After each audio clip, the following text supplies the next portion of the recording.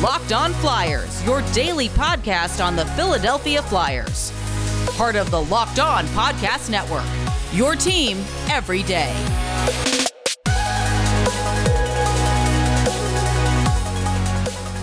Hello, and welcome to the Locked On Flyers podcast for Monday, January 3rd, your daily dose of Flyers news, analysis, and high-quality content that was really excited for the new year, Russ, but I don't know, it's already starting to test me.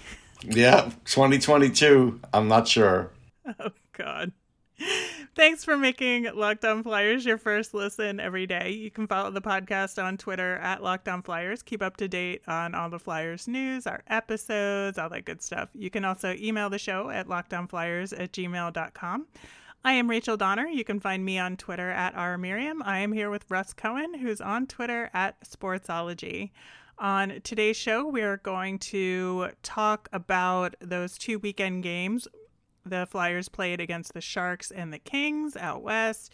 We're going to get into the Winter Classic. We'll have our nemesis of the week. Lots to talk about today. Locked On Flyers is free and available on Apple Podcasts, Spotify, Odyssey, wherever you are listening right now. So subscribe and you will get all of our episodes here on the Locked On Sports Network. All right, Russ. So not the most ideal of results over these last couple of games. I think that there's some good, there's some bad, there's some ugly across the board. I do want to start off with talking about the lineup changes and Sandstrom's performance in net against the Sharks, because I thought that it was interesting, first off, on the forward line side of things, to have that JVR, Giroux, Atkinson line together, as opposed to putting Farabee on that line, which they did for the Kings game, which was better, I thought. And I just don't think it's ideal having the three older guys on the same line, if that makes sense. Have to agree with you. No, it's true. You're playing some West Coast teams that have some giddy up to them, and you're right. That's an issue. I don't know. I just didn't think that it was the most ideal configuration that they could have put together. The one line that stayed consistent that I really appreciate is that Lindblom, Frost, Konechny line. We talked about it last week, and I think they're continuing to perform. I think Oscar Lindblom has had a really nice run, and I just think that if you're going to keep one line together, it's that one. Yeah, I think he's hit another gear now. Would I rather see Lindblom on the second line instead of Max Willman? Yeah, I would. I mean, again, this is Mike Yeo falling in love with Max Willman. I like Max Willman. He's good. He does a counterattack. He'll forecheck. I get all that. But honestly, if you have Oscar Lindblom playing well, second line is where he should be. He should. And I think that Willman is more of a placeholder moving up in the lineup because he can do it, but it's not ideal. I'm pretty sure they'll move him back down to the fourth line and put Cates back on the taxi squad when Scott Laughton is back in the lineup. Yeah, I would say so. All right, so the next thing I want to talk about, like I said, is Felix Sandstrom's NHL debut. I mean, I don't even know how to describe this about how angry I was, because he put on such an incredible performance for his debut. 43 saves on 46 shots against the Sharks. And I just felt like the Flyers kind of hung him out to dry. Yeah. Which was completely unfair. No, he performed great. There were way too many shots. Like, there just were. And it's just, there's something that's happened in both of these games that Mike Yeo has to fix, and that is when the other team's coming up the ice in transition, and maybe you just have one guy carrying the puck, they're immediately backpedaling to the point where they almost never get in position, and they're just so loose on their positioning, it's easy to fire off shots against this team. Now, once in a while they'll block a shot, once in a while they'll get a stick in the way, but it really is easy to fire off shots against this team. It is, and you're right about them being out of position. I noticed that especially in the game against the Kings. Oh, yeah. Because there were so many backdoor opportunities that the Kings got because nobody was there covering them, and I was screaming at my TV about it. Yeah, I saw too much of it.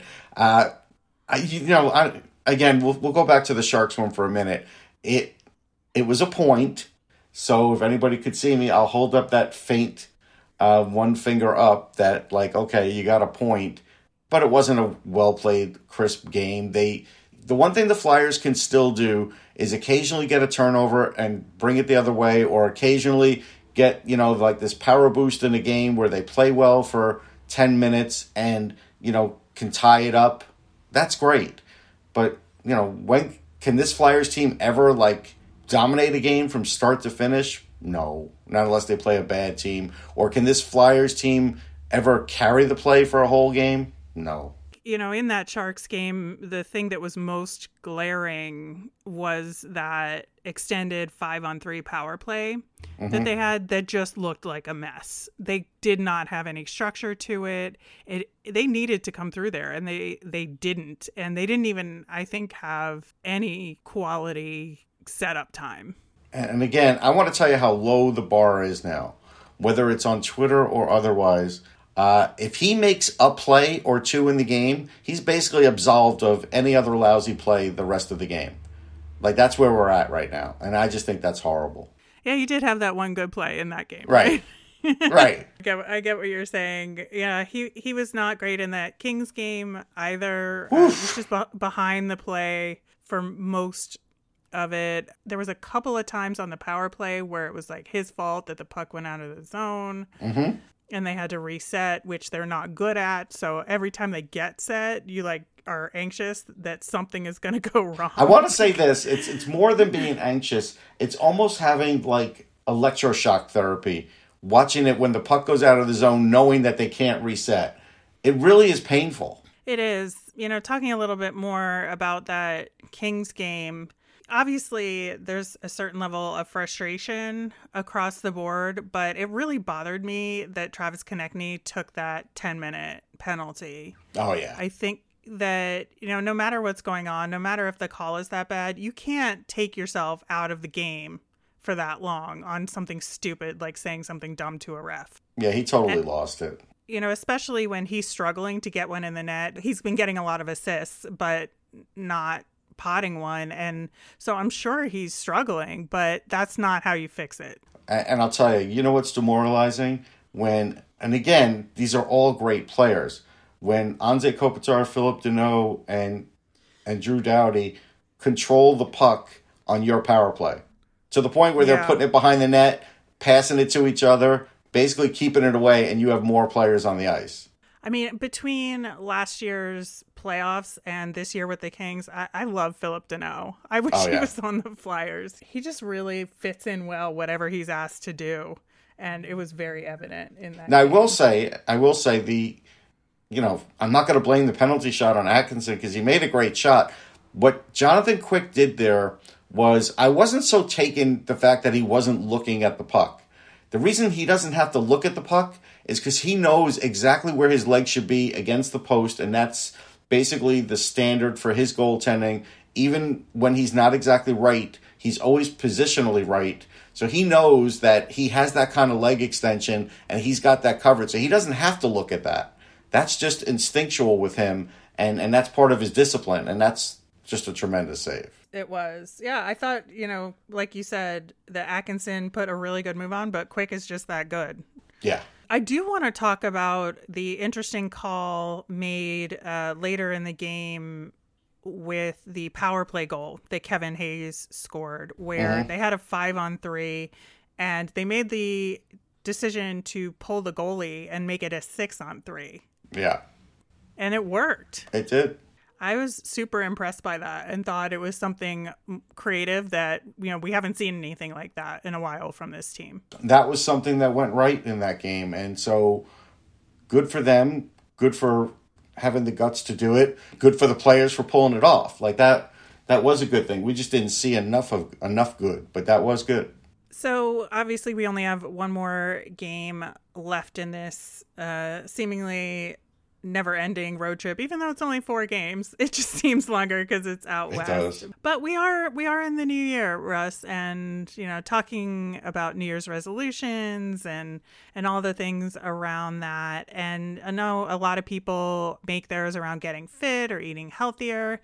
And Built Bar is the perfect thing to include in your plan. Built Bars are protein bars, but they taste just like candy bars. They make it easier to stick to your resolution because it tastes so good, you'll want to eat them. Unlike other protein bars, which sometimes can be chalky or taste a little chemically. You want to eat healthy, but the others get so boring. Built Bars are covered in 100% real chocolate. So you can throw out all of your sugary treats and replace them with Built Bars. When you're craving a snack, you can reach for something that's healthy and tastes incredible. Plus, your typical Built Bar has only 130 calories with 4 grams of sugar, 4 net carbs, and 17 grams of protein. There's so many flavors to choose from as well. You can get a coconut almond, a peanut butter brownie, cookies and cream, salted caramel. In fact, Built Bar is always coming out with new limited flavors, so check out built.com to see what's new. While you're there, use the promo code LOCKED15 and you'll get 15% off your next order. That's promo code LOCKED15 for 15% off at built.com. Thanks for making Locked On Flyers your first listen every day. We are free and available on all platforms. Okay, so we spent the first segment on these couple of games basically like tearing into the team. I mean, we had a couple of good things to say, especially about Felix Sandstrom. But I want to try and concentrate on some of that good and figure out where we can build on that or figure out what we need to do to turn these like bursts of good play, like you were talking about, into a full game. I think that, first off, the good news is that Scott Laughton and Carter Hart are off the COVID list, so they will be available for the game against the Ducks tomorrow. Brassard is off the list as well, but I don't think he's ready to return injury-wise. No, I mean, it is good. I'm pretty sure Hart's going to start against Anaheim. They need Laughton in a bad way because of his all-around play and those occasional speed bursts that he'll have where that really does help the team. This is going to help the team. I don't know if it cures the team, but it will help settle some of the lines, which I don't think they have one line other than, like you were saying, with the Lindblom line that is actually clicking. I think so too. So hopefully we can get Laughton in there, like I was talking about in the previous segment, and that'll make the lines more what they should be versus what, they've sort of been stuck with for the past few games. The next thing I want to talk about is Joel Farabee, because he's got 6 goals in his last 8 games. He's been playing very consistently and consistently well, and I think he's been the best player on any of the lines that they put him on, but I do prefer him with Giroux and Atkinson just for some balance. I agree with the balance. I also agree with my preseason pick of him leading them in goals, the Flyers in goals. He's only 2 behind. I feel like I have to throw that out there. Do that. He has picked it up, and he has been one of those Flyers who are very amenable. No matter where you put him, he seems to be coming through. Again, should always be on the top power play, should never be on the second power play. I think that's pretty obvious at this point. He scores from either side. He does add that little bit of energy, but he also has a hockey IQ where he can make really good plays out of nothing around the net. And, Giroux's able to do that. Frost will be able to do that someday, but they don't have a lot of guys that could do that with that kind of, creative mind. And, Couturier is one of them, and obviously they miss him desperately. So that's something where you have to play Farabee as much as you possibly can because it will only help the team. It will. He'll go through some cold spells too, but he does so many other good things on the ice. Yeah, once in a blue moon you'll see he'll have a brain freeze. He's, again, he's a young player, but he's got the kind of electricity that they need. Yeah, I think you're right, especially about that creativity, because there's been several times where you see somebody block a shot or make a stretch pass, and Joel Farabee is the one then carrying the puck up the ice. And sometimes I feel like he gets abandoned, where you know that he's thinking all these things in his head, but he can't do any of them because there's nobody trailing in the appropriate position. And so I think that sometimes he feels like he has to make himself that guy so that when he doesn't have the puck, he's the one who's in motion trying to get open, as opposed to, just trying to plop down where you're supposed to. Cough, JVR, cough. But like, no, I mean, it's true. It is true. And, as far as ice time, he did have the most minutes in the game overall against the Kings, even more than Provi, which is saying a lot. Yeah, who didn't have a good game? I don't care. He scored a goal. No. His game was awful. We're talking about good things this segment, right? Oh, yeah, sorry. Good things yes. only. Yes.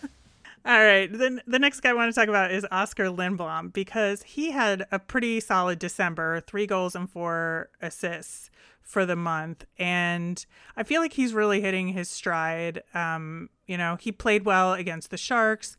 And I thought he looked really good against the Kings, even though he wasn't on the score sheet. He had 4 shots on goal. He had plenty of good opportunities, just one didn't get in. I think Quick had a particularly good game as well. No, he did. Lindblom's look good. A lot of offense for him comes off the wall when he has good wall play and is playing, with a good forecheck. Then things do happen in the offensive zone for the rest of his line mates. And the key is that's why I really want him on the second line, because it's almost like having him on the third line, it doesn't negate him, but you just don't get enough of him, and they don't have enough players like him and Lawton that play that kind of style that could actually, make things happen off of a really good defensive play. Atkinson will do it once in a while, but that's really not his game. So I feel like that confidence is there now, and I do feel like you'll see a lot more out of him. That's good, because, I wasn't overly worried about him, but he really was off to a lousy start, and he really has rebounded. He has, and I think your point about his board work is a good one. That's the thing that I noticed the most about his play, is that it's not just him, dangling or doing fancy, stick work. It's that he's doing the hard work in the corners against the boards to get the puck, and he'll, feed it to somebody else. But he can do both. And that's the great thing about him. And I hope he continues to take steps forward for the rest of the season. I think he could really be a prolific scorer over the next couple of months, and that is exactly what the Flyers need from him. Okay, I also want to talk about Claude Giroux, and I feel like I can never say too many good things about this guy, because he has just been working his tail off this season. And for December, he led the team with 10 points in 11 games, 4 goals, 6 assists, continuing for the most part to be a face-off machine for the team. And, just, I think, providing some calmness on the power play, which needs it. Mm-hmm. He has continually proven why he's the captain of this team, and why he, gets a lot of the respect that he deserves. Sometimes it's not enough, but I think that he is proving himself out there every game. No, I mean, he gets respect around the league. Other teams know. They see it on the ice. You talked about his face-offs. He's one of the best in the league. You talked about his power play time, which is always good. Once in a while he struggles. He's human. But there's always going to be 1 or 2 writers in town that will always, or I shouldn't say always writers, sometimes it's radio too. Radio could be pretty negative against Giroux because, like, he's not a winner, he hasn't won, and, all that stuff. Again, Donovan McNabb never won a Super Bowl either, and he's a heck of a quarterback. I could say that as a Jets fan, and I've seen enough of them. But I feel like Giroux sort of gets painted into that corner. Now, I will tell you, he's getting a little aggravated with this team, and I don't blame him, because I think it was on the first period interview the other night where Keith Jones asked him a question, and he was just like, this was a lousy period. We didn't do anything well. And he just completely ripped the team, had a look on his face like he was just angry. And I feel like that's happening to him a little more often this year, because he's had this really good push for this year. There's always going to be people that say it's a salary drive, whatever. If that's what it is, it doesn't matter, because he's playing well. But I do feel like there's nobody on the team, and I mean nobody, that is equaling his output as far as effort and everything else. And I think that's frustrating for him. I just wish everybody around him would know how to put it together the way he can. Right. All right. Well, is there anybody else on your list or anything else good that we want to share just to try and find some bright spots with this team?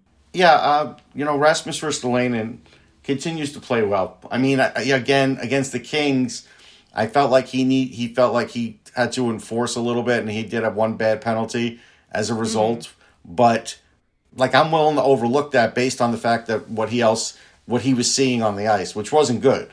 And so he was trying to, take some of that play into his own hands and just try and make plays with some physical play. I feel like he's been really good.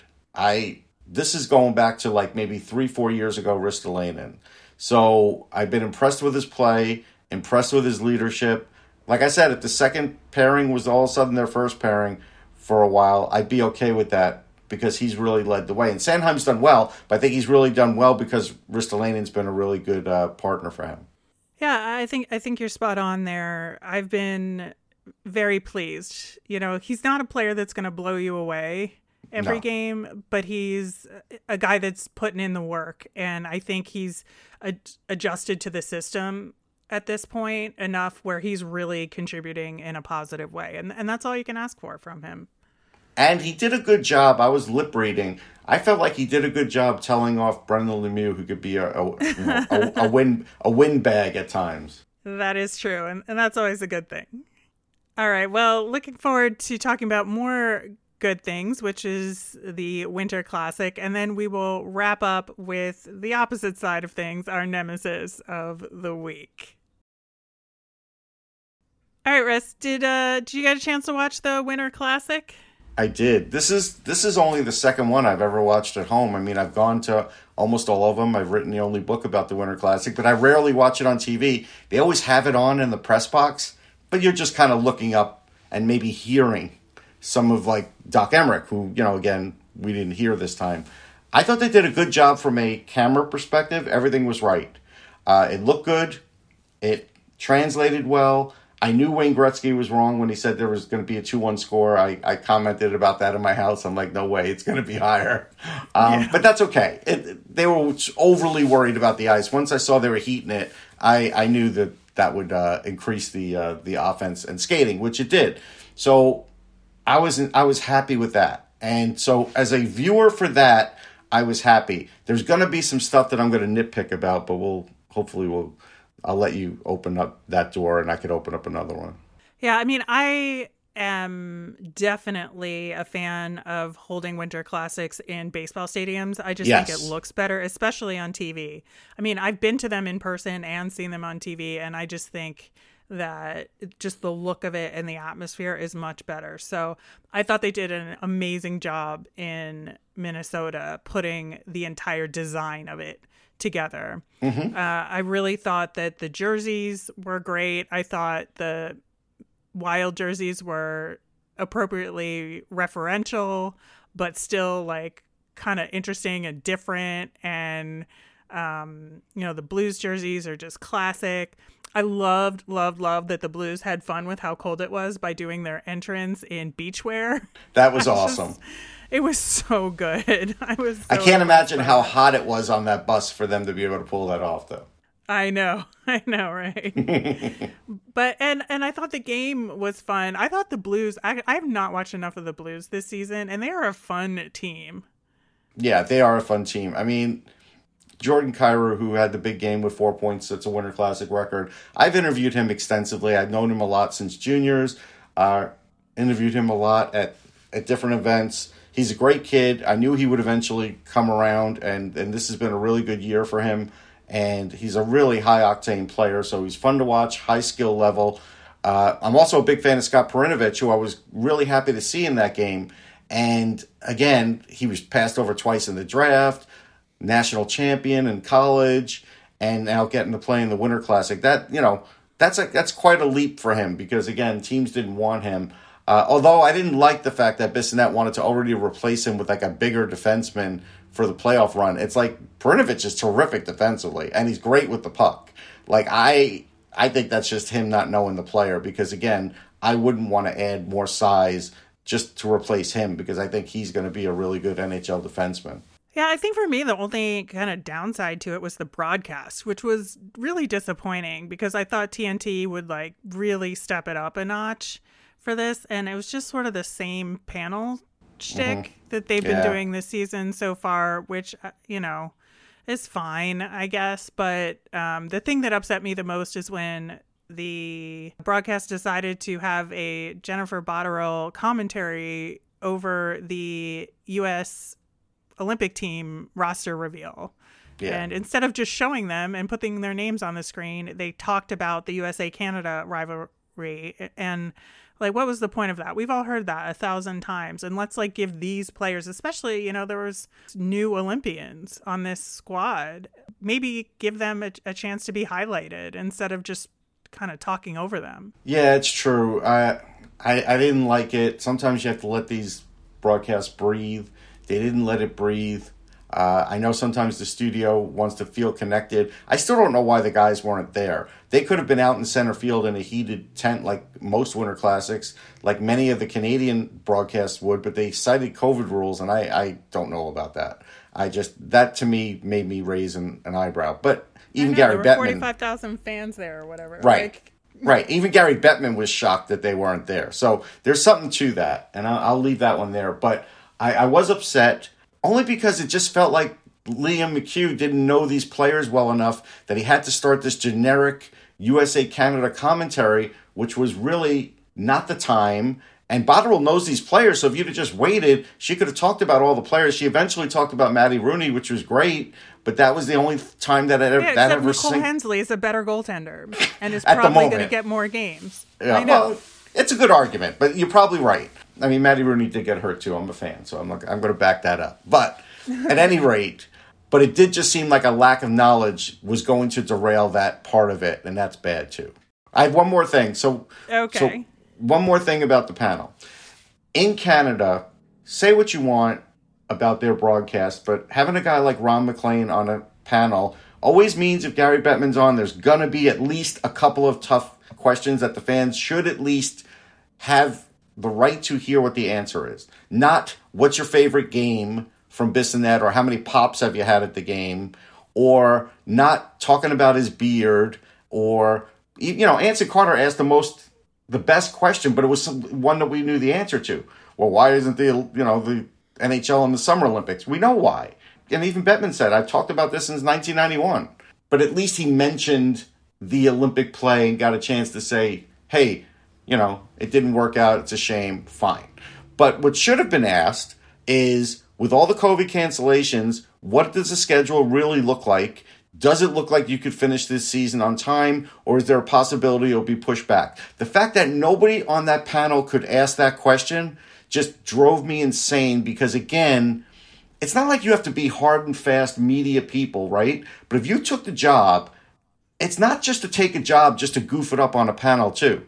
There is information about the sport that's valuable to your audience, and we got nothing valuable out of that Bettman interview. And to be honest, when you're at the Winter Classic, he normally has a 15, 20-minute talk with the media. I don't know if that happened this time because of COVID rules. But if this was going to be the only discussion with Gary Bettman, there's always content that comes out of that for writers and for fans to understand what's going on with the sport, and we got nothing. I gather you are upset about this, Russ. Yes.